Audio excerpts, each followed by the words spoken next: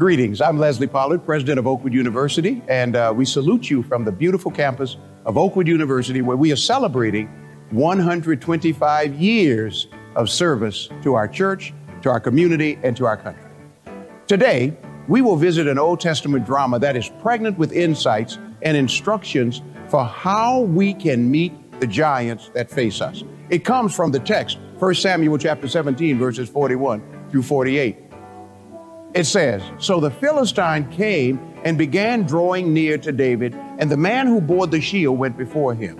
Verse 42. "And when the Philistine looked around and saw David, he disdained him, for he was only a youth, ruddy and good looking. So the Philistine said to David, 'Am I a dog that you come to me with sticks?'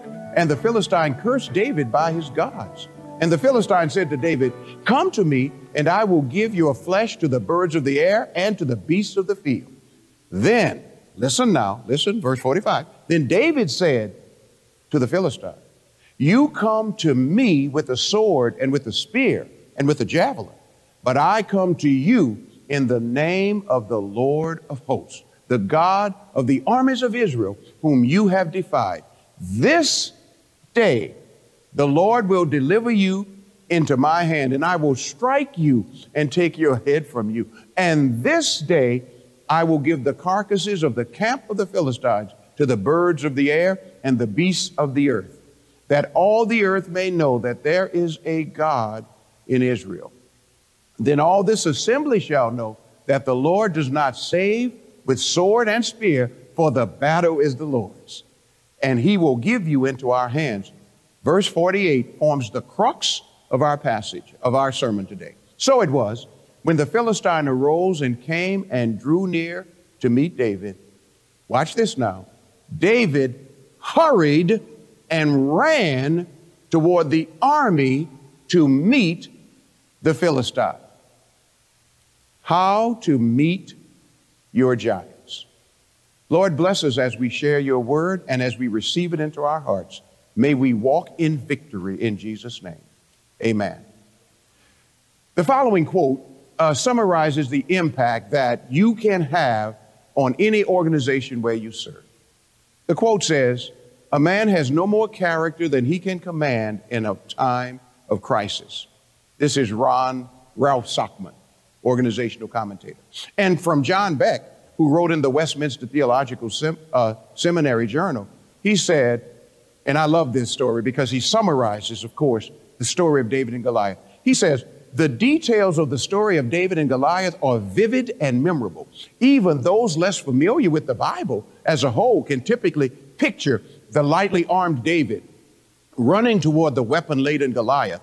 Given the colorful detail within the narrative," he says, "the reader can almost hear the whirling sling, the whistle of the smooth stone as it sails through the air, and the thud that marks the collapsing frame of the gigantic opponent." I love that summary of the story, but here is what I would want to say about it. That's the cradle roll version of the story. The deep reader of this narrative knows that this story, if it is about anything, it is a story about how to navigate a crisis. And crisis is the key word in this text. 3 crises frame the story for us. The first crisis is a crisis in 1 Samuel 17 over national security.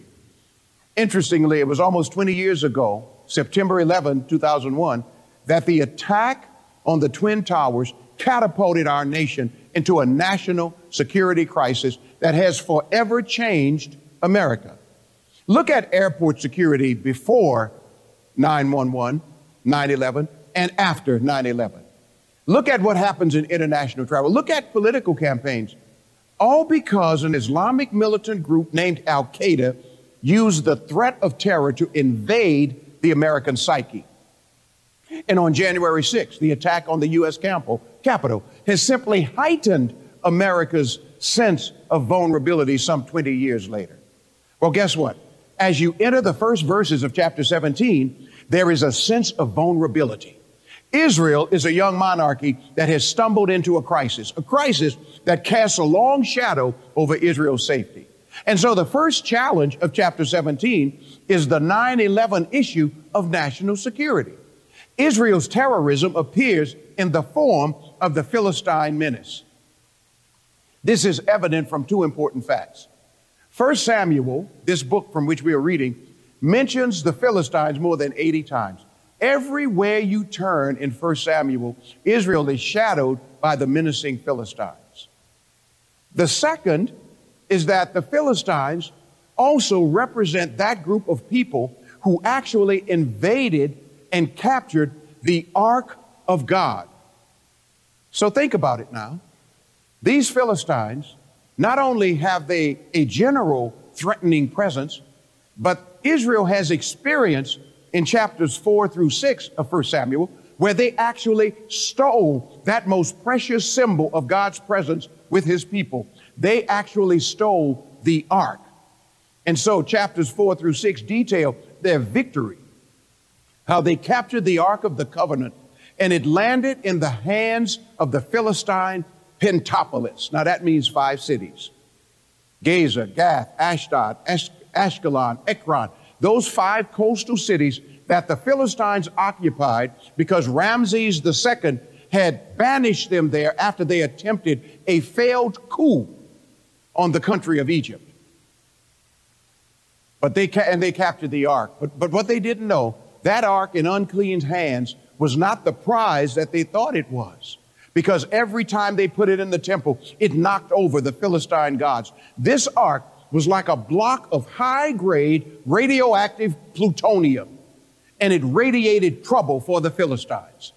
For Jehovah was not some deity that you could capture and domesticate. He was the king of the cosmos. Puppies can be domesticated, but not a lion. So the Philistines got more than they bargained for. And though the ark was subsequently returned to Israel, the destruction of the worship center at Shiloh endured as a painful memory. And so the first crisis in 1 Samuel 17 is the crisis of national security. And notice now, the beginning passages say that the Philistines are in Succoth in Judah. That means the place where they're described is they have already breached the borders of Israel, and they are actually functioning on Israel's home court. The second crisis presented in the text is not the crisis of national security, but the crisis of national identity. In 1 Samuel 17, Israel wobbles about like a stiff-legged toddler in a playpen called a monarchy. God wanted a theocracy, but Israel wanted to be a monarchy. 1 Samuel 8:19, they said, we want to be like the other nations. Israel wanted a king to be like the other nations. But then again, it didn't. So Israel wanted to be like the other nations until it didn't want to be like the other nations. And so Israel oscillates between its pre-monarchy reliance on God and its choice to join the United Nations states of the region by choosing a king. After all, Israel said, we want to be like the other nations. But then it didn't. So the nagging question is, do we belong to the king with a capital K, or do we belong to the king with a lowercase k? And Israel could never figure out what it wanted to be. But the truth is, brothers and sisters, once the calling of God is upon your life, you can never be like the other nations. Once God has touched you and anointed you and equipped you and outfitted you to do his work, you can never completely be like the other nations. Israel could not be like the other nations. What other nation was liberated from 400 years of suffocating enslavement so miraculously? What other nation was guided through the dry seabed of the Red Sea while beetling walls of water stood in vertical attention, saluting the parading people of God as they passed by? What other nation was guided across the blistering desert sands by an air-conditioned cloud by day and a thermally insulated pillar of fire by night? What other nation received daily fresh deliveries of manna browned in the toasters of glory? What other nation lapped sweet water from the granite cleft of a lifeless rock? But the drive for acceptance overwhelmed the sacred memory of deliverance. And that's why every now and then you ought to take a moment to remember. You need to take a moment to let mind's eye take you back to where he found you, how he found you, when he found you, and why he found you. The hound of heaven came looking for you. He found you drowning your pain away in a bar. He found you bound in a prison of pornography. He found you addicted to murderous substances. He found you. He found you in a hotel you should never have checked into. He found you. Not only did he find you, he rescued you. Because his work, like the hound of heaven, was also a rescue operation. Not a recovery operation, but a rescue operation. He found you, and like the prodigal, he talked to you until you came to yourself and you said, I will arise and go to my father. I'm going back home. And like the prodigal, he delivered you from the illusion of inclusion. You see, the prodigal was never one with his foreign friends. He was always, whether obedient or disobedient, whether faithful or unfaithful, whether in the pew or in the brothel, he was always the rich man's son. And one day, the light came on, and he said, I will arise and go to my father. There are people who assume that acceptance by other churches in the Christian family means that we must abandon our unique remnant identity. But that, my brothers and sisters, is a mistake. Let me tell you the secret to greater influence with other churches. It is not to abandon our identity, but to radically throw ourselves into service to our communities. When we give ourselves to our communities where our churches reside, when we give bread to the hungry and water to the thirsty and clothing to the naked and care for the orphans and widows, when we care more about feeding the homeless than rushing to our church potlucks, when we see in the AIDS patient the face of Jesus Christ, radical service to our communities will set us apart. Because people will then ask, who are you? Why do you do what you do?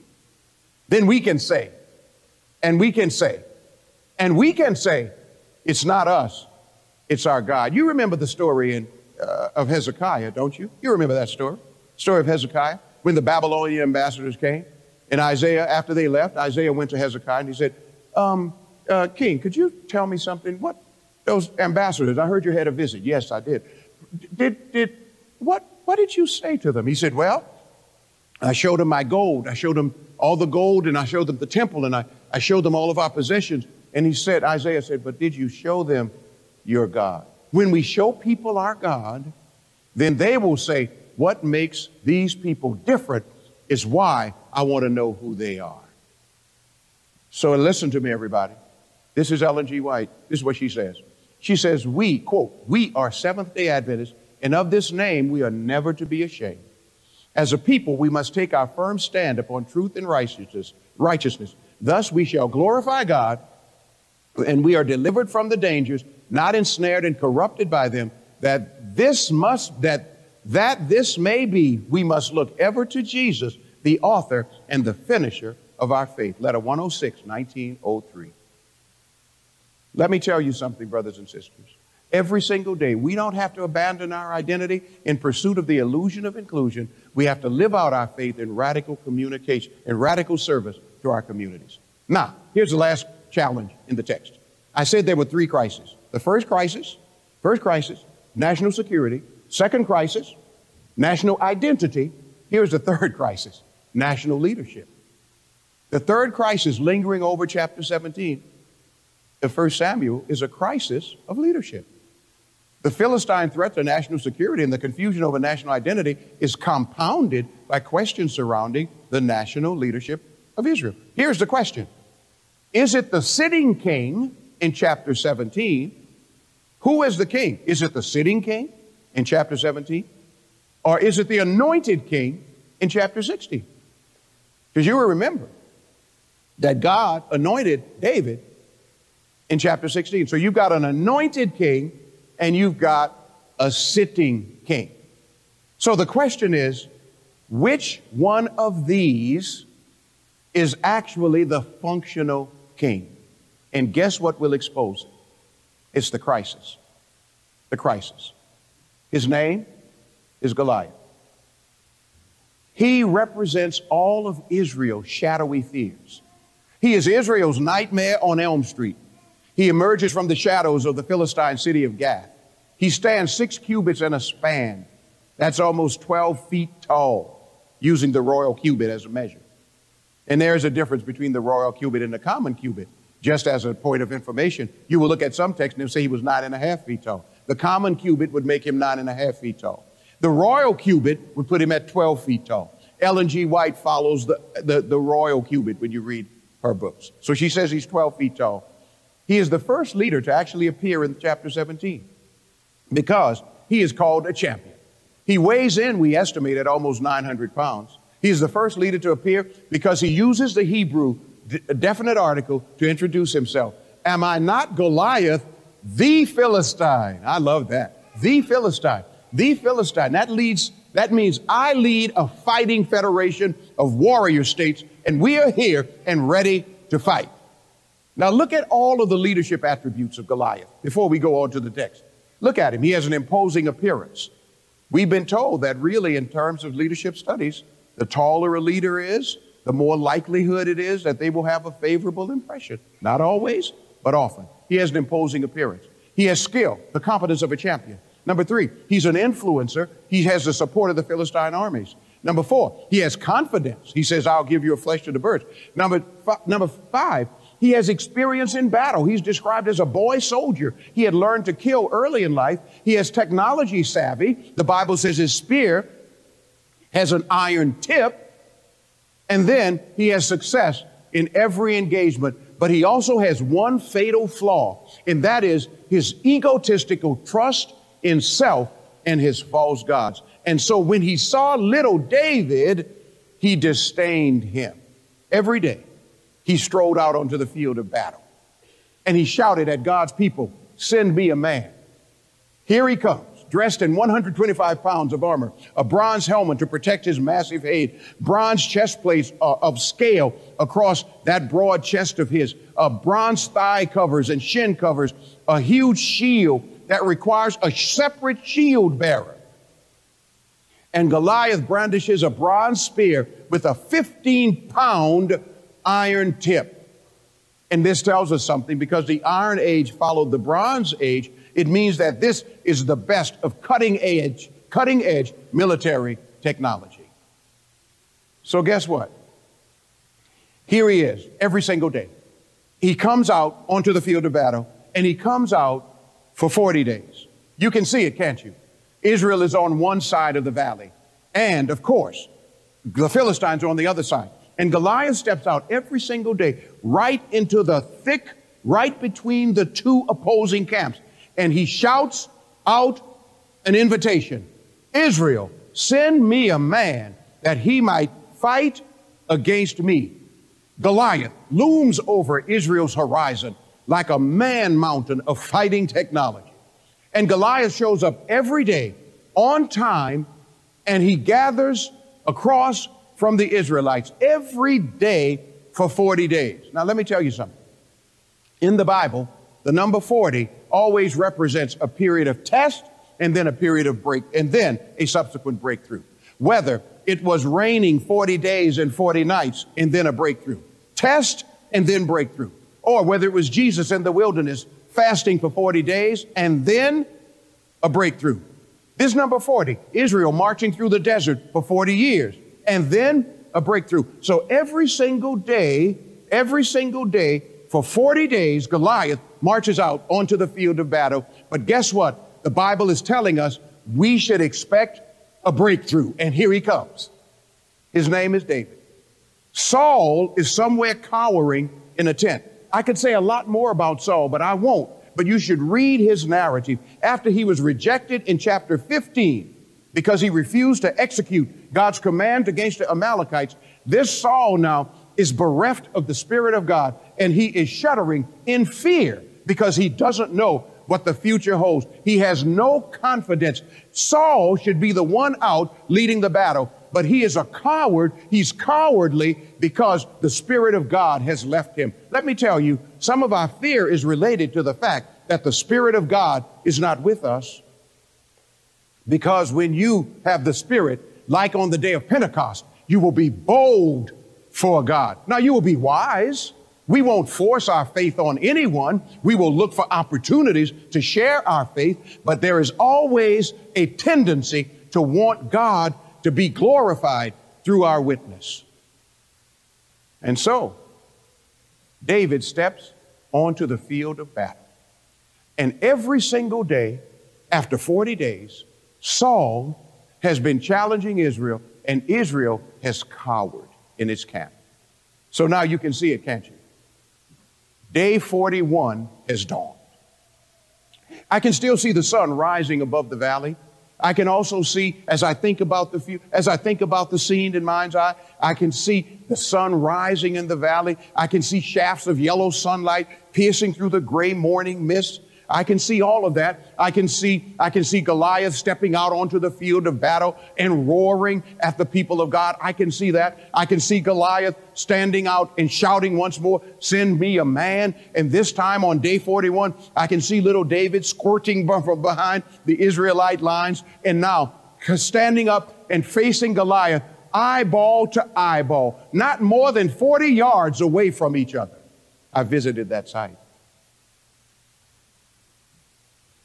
And now, after all the cursing, David begins to speak. He says, "You come against me with a sword and a spear, Goliath, but I come against you in the name of the Lord of hosts." Let me tell you why David's response is important. David's response is important because it instructs us on how to meet our giants.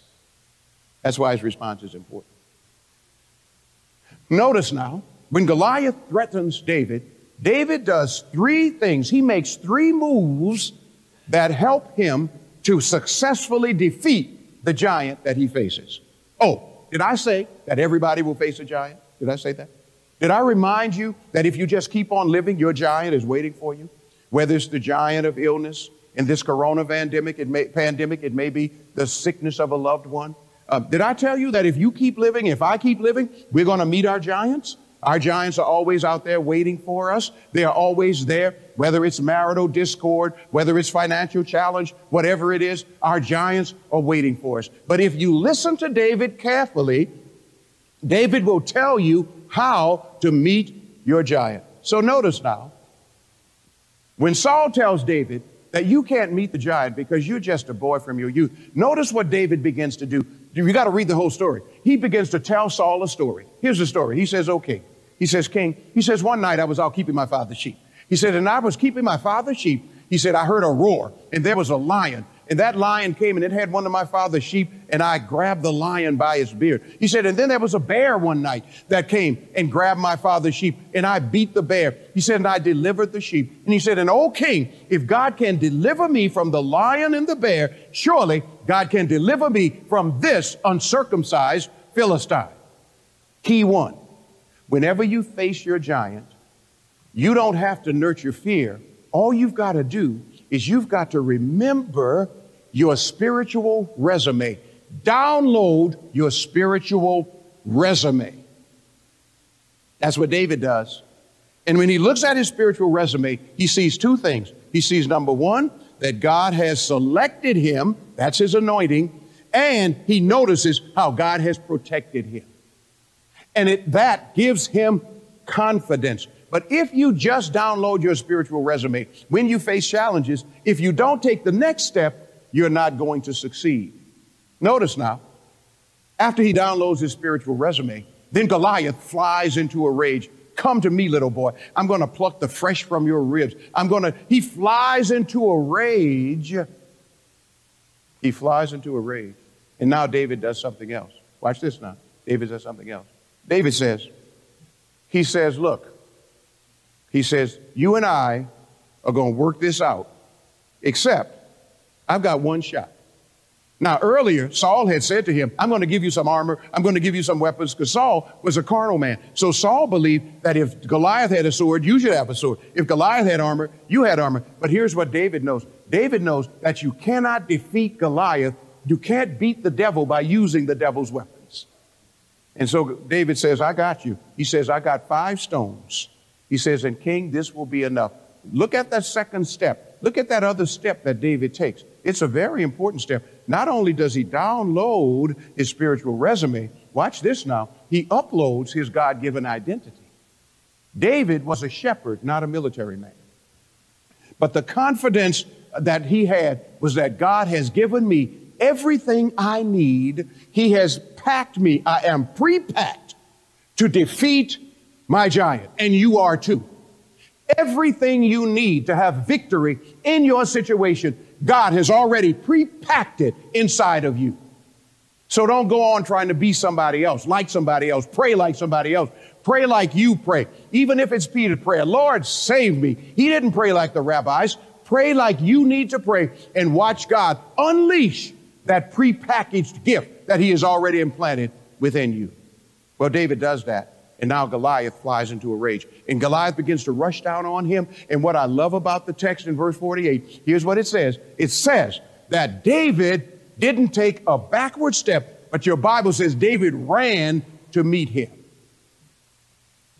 Watch this. When he runs to beat him, he says, you come against me with the sword, but I come to you in the name of the Lord of hosts. So there's the third thing that we have to do if we want to defeat our giants. The first, download our spiritual resume. The second, upload our God-given identity. And number three, he says, I come to you in the name. You got to plug into the power of the name. Now, David pulls out that stone. He drops it into a sling. Pop, pop. And now you hear the helicopter whir of that stone as it begins to whiz through the mountain air. It bites into the forehead of Goliath with a mighty thud. And suddenly, this man who had made the nations tremble, now he trembles and he falls face down in the dust. But David is determined that this giant will never get up again. So little shepherd's feet that had been cursed now mount his heaving torso. Little shepherd's hands unsheath Goliath's sword.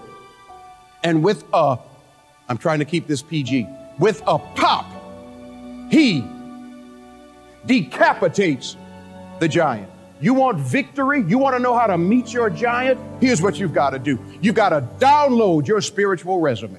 You are not here by accident. You are not here by coincidence. We don't believe in luck. We believe in providence. God has placed you exactly where he wants you to be. You've got to download your spiritual resume because that will show that God has selected you and that God has protected you. You want to defeat your giant? You want to know how to meet him? Upload your God-given identity. Mama's prayers were wonderful prayers, but Mama's prayers can't suffice, can't substitute for your prayers.